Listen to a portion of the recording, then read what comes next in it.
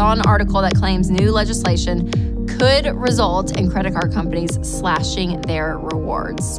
There's a lot that goes into this, so we're going to break it down. But what I want you to know is that this could be a good thing for you. Hey guys, welcome to this episode of the Rachel Cruz Show podcast. I'm so glad that you're here. So in this episode, we're going to talk about red flags and surprises that could slow down your money goals.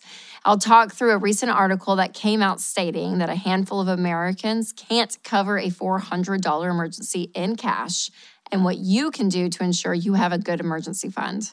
Then let's talk about how credit card rewards could be going away and why you'd be better off for it. But first, let's talk about 5 signs that you will or won't be wealthy. Take a listen. So I saw an article that lists 5 things that stop people from taking control of their money and building wealth. Typically, I don't buy into the myth that some people can build wealth and others can't. I really do believe in the power of hope and the power of change, and that you have the ability to take control of your future. It all might sound a little cheesy, but really, your mindset is so powerful. So I'm curious to go through this article and see if I agree with their points or if I don't. And maybe these things are things that could help you slow down, or maybe you realize, gosh, these things are standing in my way. And instead of just automatically thinking you'll never reach financial peace, you might have a change of heart. So let's take a look at the article's list. It says the first sign that you won't be wealthy is that you have a victim mentality. Okay, I could see some truth in that. Now, I know this topic can be really tricky, so I want to be clear that I'm not saying that obstacles are not real and that people don't face things that others don't. And some people have a harder life. So that is all very, very true. And again, some people are born with more opportunity automatically brought to them. Some people, not as much. So again, there's a trueness to people's stories and, the families they're born into, the situations they're born into. But I would lean into the idea that being trapped in a mindset that you can never get ahead, never, ever, ever, if that's what you believe over and over and over, then you're probably never, ever, ever going to get ahead. So I think there is truth in what you believe about your situation. And I love hearing Jade, one of our Ramsey personalities, talk about this. And I think she's a real big encouragement in this area, especially to people that are trying to pay off debt. Because if you don't know her story, her and her husband, Sam, paid off almost $500,000 in debt in 7 years using the baby steps. $500,000, you guys. So if you want to hear more of Jade's story, make sure to check out the video that I linked below, because again, it's such encouragement to show people, man, no matter where you are, you can make progress going forward. Okay, back to the article though. So there's a level of that first that I would agree with, that first sign of that kind of victim mentality, because that negative mindset will slow you down over time versus saying, hey, I'm gonna have an attitude to figure out what are things that I can do to start winning with money today. And that's, kind of the opposite of that victim mentality. So I would agree with that. All right, the second sign that you will never be wealthy is saying that money isn't important to me. So the article says, I've never seen a rich person not value money and understand that it's a tool for investing and business. Okay, I would agree with that. I would also add that it's a tool for generosity too. So something that I hear my dad say a lot is that money is amoral. It's not good and it's not bad, but what you do with it and the motivation behind it is really important. And when you're completely indifferent about money, that it doesn't matter at all, then you probably are less likely to be intentional with it and intentional with seeing it as a tool to use it in the way that you want to use it. So, okay, I can see that. All right, they say the third sign that you'll never be wealthy is that you love to spend more than you make. All right, that's a pretty obvious one. I would agree with this. Yeah, using debt to buy every single thing that you want or even try to go into debt to build wealth is not going to bring you lasting wealth. So you have to live on less than you make, live without debt, and intentionally make a habit of saving and investing in order to get to a solid place financially. And of course, you need to be budgeting. Yeah, if you haven't tried EveryDollar yet, that needs to be your next step when it comes to building wealth. It's a free budgeting app, and it lets you decide where your money goes instead of wondering where it went. I highly recommend it, you guys. Make sure to check it out. All right, the fourth sign that you'll never be wealthy is that you have a scarcity mindset. Okay, so first, the article mentions that a victim mindset is a key blocker to building wealth. Now they're saying a scarcity mindset is as well. And clearly, mindset is really powerful in this. But I don't know about this one. There's a little bit of me that kind of may not agree with it because I think, being frugal will help people save money, and especially if you're getting out of debt and that kind of thing, I think is really key. But also spending money, is not a bad thing either. So once you create margin in your budget, don't be afraid to invest in wise things like your emergency fund or even an appreciating asset like a house or retirement. So I don't know, but a scarcity mindset is someone that's like, okay, I don't want to take big risks. But I think about my husband and I'm like, Winston is more of a scarcity mindset. And honestly, I think if it were him or I at the end of our life, he'd probably end up having more money saved than I would. I think he probably would be more wealthy than me.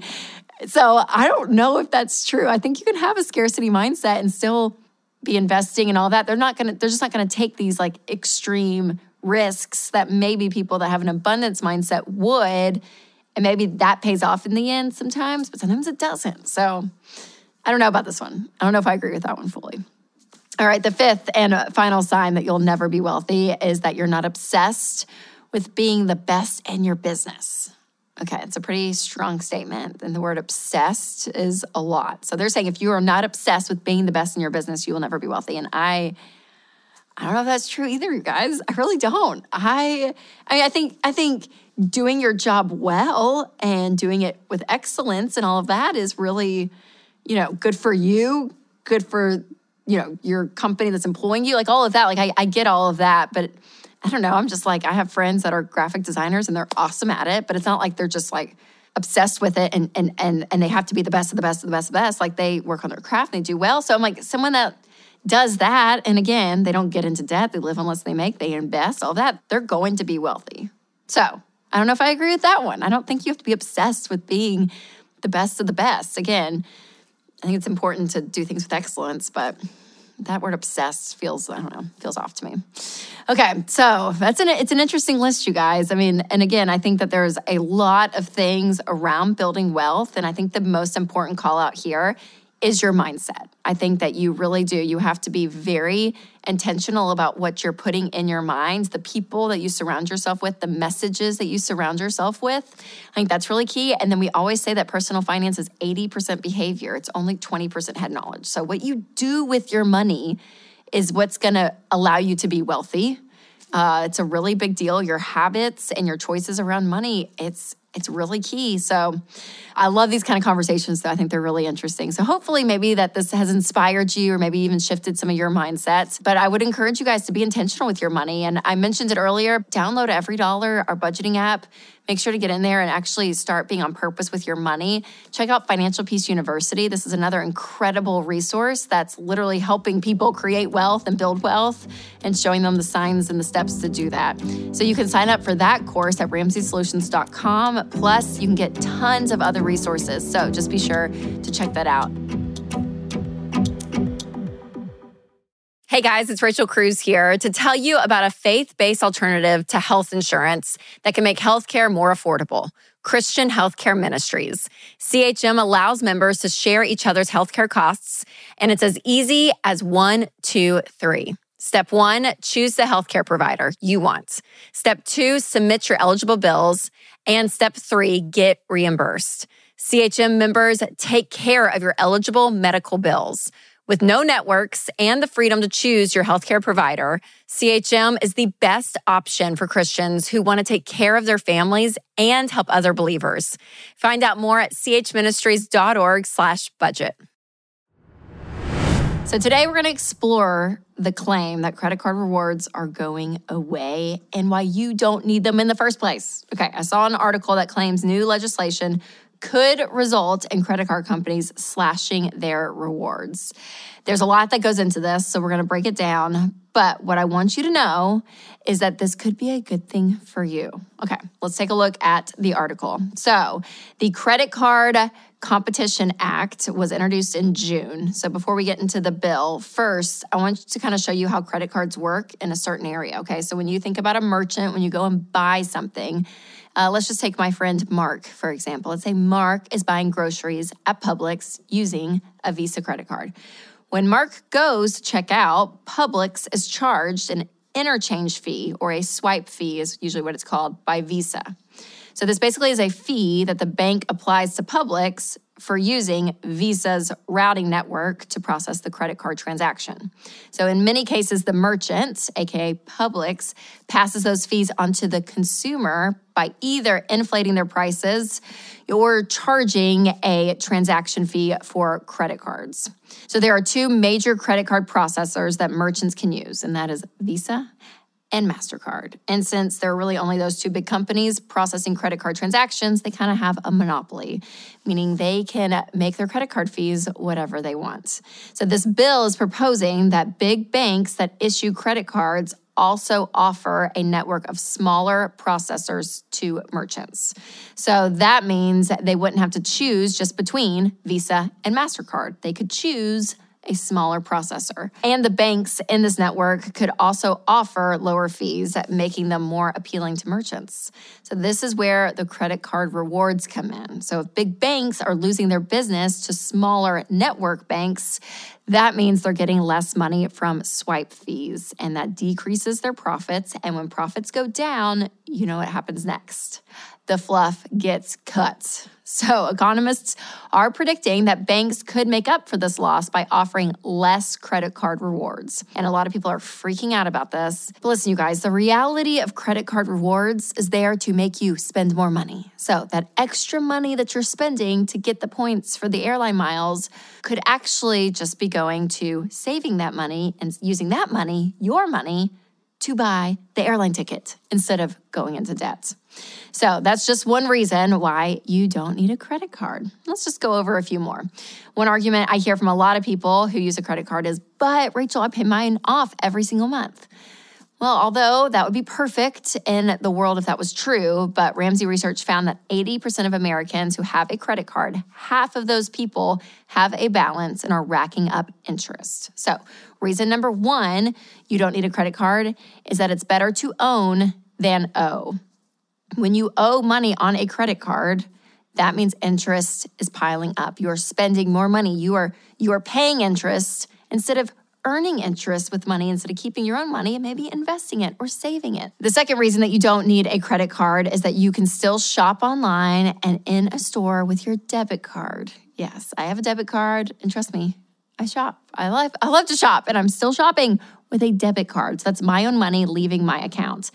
And even our great friends at Target, they have a debit card. So I have a Target debit card, but it's money coming right out of my account.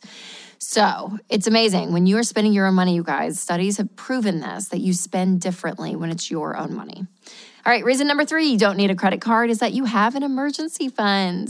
Yes, that is our hope. Our steps when it comes to becoming financially secure is the baby steps. And the very first one on there is to get a $1,000 emergency fund. So that means if you have a flat tire, then you actually have money in the bank to pay for that. Because what happens is when you don't have money saved and you don't have an emergency fund, then you have a flat tire and you swipe the credit card to fix it. So not only did you have a car issue, now you have a financial issue because you have a bill that you're going to have to pay later on down the road. So it eliminates all of that. You are able to spend your own money. You are your emergency fund, which is great. And the final and the fourth reason that you don't need a credit card is that you have a budget. Track every single dollar that you spend. And when you do this, you're going to be able to see, okay, what can I afford and what can I not? And it keeps you on track from overspending and buying stuff that you can't afford. Because if you follow your budget, you follow your plan, you're going to win. So when credit cards are not a part of your life, you guys, you can live the way that you want to in such financial freedom. And sure, you may have to wait for some purchases, but that's okay. You can actually start to learn even to be content and have patience, which is really hard for a lot of us in our world today. But when you move at the speed of cash and you use your own money, it's amazing what produces inside of you.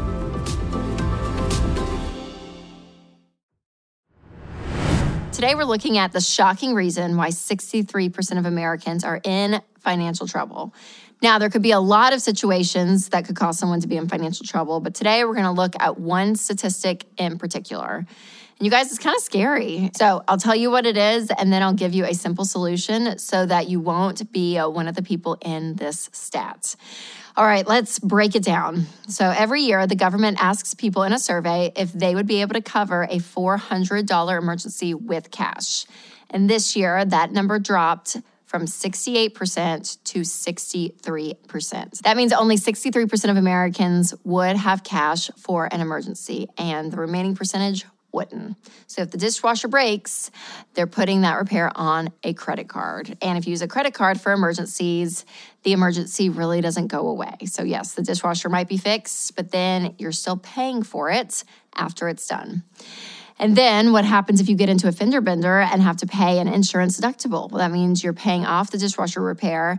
Chances are you may not have the cash to cover the other emergency. So back on the credit card it goes, and the balance and the interest just keep racking up. And this can become a really vicious cycle when you use a credit card, especially when you use them for emergencies. So especially when it comes to emergencies, you guys, I want you to be your emergency funds. And that is how you break the cycle, is you have money saved in the bank. So you need $1,000 emergency funds. Now, I know that is way over the $400 mentioned in the survey, but you want to make sure that you have plenty of cash in case there is an emergency that comes up that is more than $400. And according to an article found in Forbes, the national average for a roof repair is $950. The average for replacing 4 tires is $668. So $1,000 will cover you as a starter emergency fund. And at Ramsey, we teach that saving your emergency fund is the first thing that you do even before you get out of debt. So you're not worrying about paying off debt until you have that $1,000 saved up. That way, if an emergency happens while you are paying on debt, you have the cash to cover it. And that's really helpful, you guys, because it turns an emergency into an inconvenience instead of a crisis for so many other people. All right, the best way to save up your $1,000 emergency fund is by having a budget. And I love the free budgeting tool, EveryDollar. It makes it really simple to plan for your money and to budget for your $1,000 emergency fund. So let's go through how to start your budget. If you're on baby step 1, meaning you have some debt, but you still need to save up $1,000, then this is for you. Okay, the 3 main categories you're going to see in your budget is your income, what you're bringing in, your giving, and also your spending. Now, your income is going to vary, and you want to put that at the top of the budget. Then you want to give 10% of your income. And we talk about giving a lot on here, but you guys, this is a really important part of your financial journey. And we always say to give a little until you can give a lot, but be giving something regardless of where you are financially, because giving really is the mechanism that helps move your heart in this process and really helps your character. I mean, there's something about living with an open hand that's really key, so don't skip on giving. And the third category in your budget is spending. Now, the first 4 categories in spending are the first 4 things that you need to do, and I call those your 4 walls. So this is the very first thing that you're going to do, again, before you pay off your credit cards or your student loan. Make sure these 4 things are done, and that is food, shelter, utilities, and transportation. So we talk about food. This doesn't mean eating out at a restaurant every night of the week. When you're budgeting for food, it means, hey, what do we need to feed our family at home?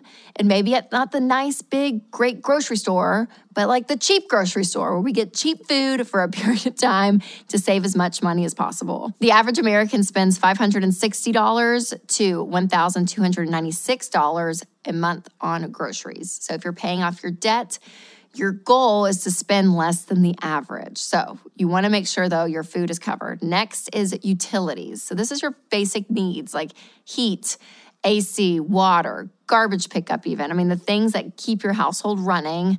Again, that is utilities. And then also in your 4 walls is transportation. And again, this is budgeting for things like gas for your car, or if you use public transit, make sure that that's in there. You want to be able to say, okay, here's money to get me to and from work, to and from the places I need. This doesn't mean like we're taking a big road trip across the country to go to a concert. No, this is really your bare bones. Again, these are for people on baby step 1 who are saving up that $1,000 emergency fund. So when you're doing all this, you guys, and your 4 walls are covered, then you want to start saving up that $1,000. And in baby step 1, again, you're still trying to save that emergency fund as fast as you can.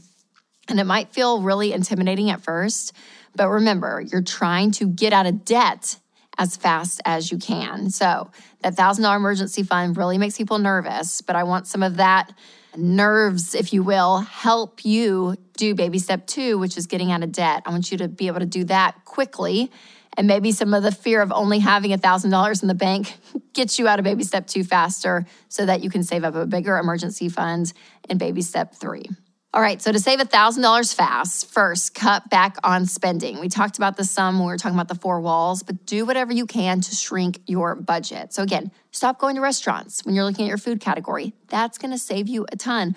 When you're grocery shopping, pick the store brand over the name brands. It's always going to be lower. Like, find these things that you can do to save money. And I have a whole video about this that I'll link in the description. So go check it out and make sure you watch it before you make your next grocery list. All right, another way to save $1,000 fast is to increase your income. So you could get a part-time job, work overtime, even do a side hustle like babysitting or dog walking. And also, another great way to save $1,000 is by gathering up all your loose change and cash.